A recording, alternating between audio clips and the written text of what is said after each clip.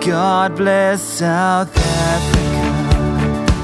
Today is election day in South Africa and there's a great air of excitement around. And so I want to take a brief break in our Care of the Soul series and just reflect today on how we as Christians can be praying for our country, especially today of all days. A few years back I wrote a song called God Bless South Africa, and maybe our prayer can sound something like this chorus.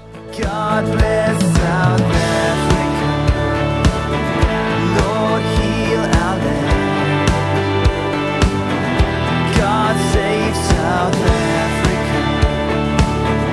We're in your hands. We are your children.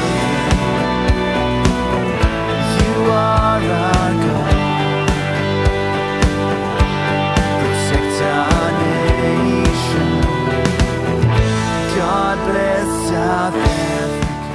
It is our hope that God will raise up leaders in this country with a heart of worship and with the utmost care and compassion for the people in the country. But ultimately our hope is not in the government. Ultimately our hope is in Jesus. Whoever comes into power, they don't have the ultimate authority in our lives. But God is our hope. God is our strength. And so yes, we pray, Lord, bless our land, save our country, let this be a God-honoring place. But we acknowledge that God and not the government is our hope.